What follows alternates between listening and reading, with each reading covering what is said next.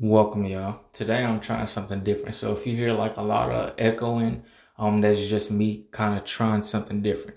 But anyway, today, being perfect causes pain. Now, let me just say this before we get started. This is going to be until the end of our lives. So basically, when we die, none of us will ever be perfect in life. I don't care who you are, bro. You could be rich, you could be broke, you could be smart. It doesn't matter, bro. None of us will ever be perfect. We will always make mistakes on this earth. But I say all this to say, bro, a lot of people try to aim at being perfect. In reality, bro, none of us will ever be perfect. And sometimes I even did it unknowingly, if that makes sense. For an example, at my job, just kind of when I was new working at my job, I was just trying to get everything situated, trying to do everything all at one time. When in reality, there were some things that wasn't even that I really didn't even have to do, but that was just me trying to be perfect unknowingly, though, not trying to be perfect on purpose type shit. If that makes sense.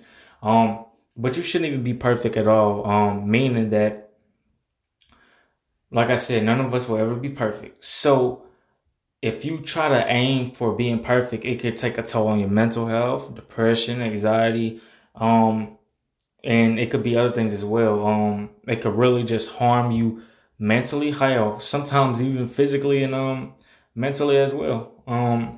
But anyway, I'm saying all this to say you should not aim for perfectionist, but you should aim for doing your best. Like for an example, one thing that can fuck you up if you try to aim for being perfect. For an example, let's say that you were doing a race or something, or you lost 50 pounds. Let's say you was 250 and you lost 50 pounds, so you ended up being 200 pounds. And let's say you was in like a track race. That's what it's called. You was in a track race.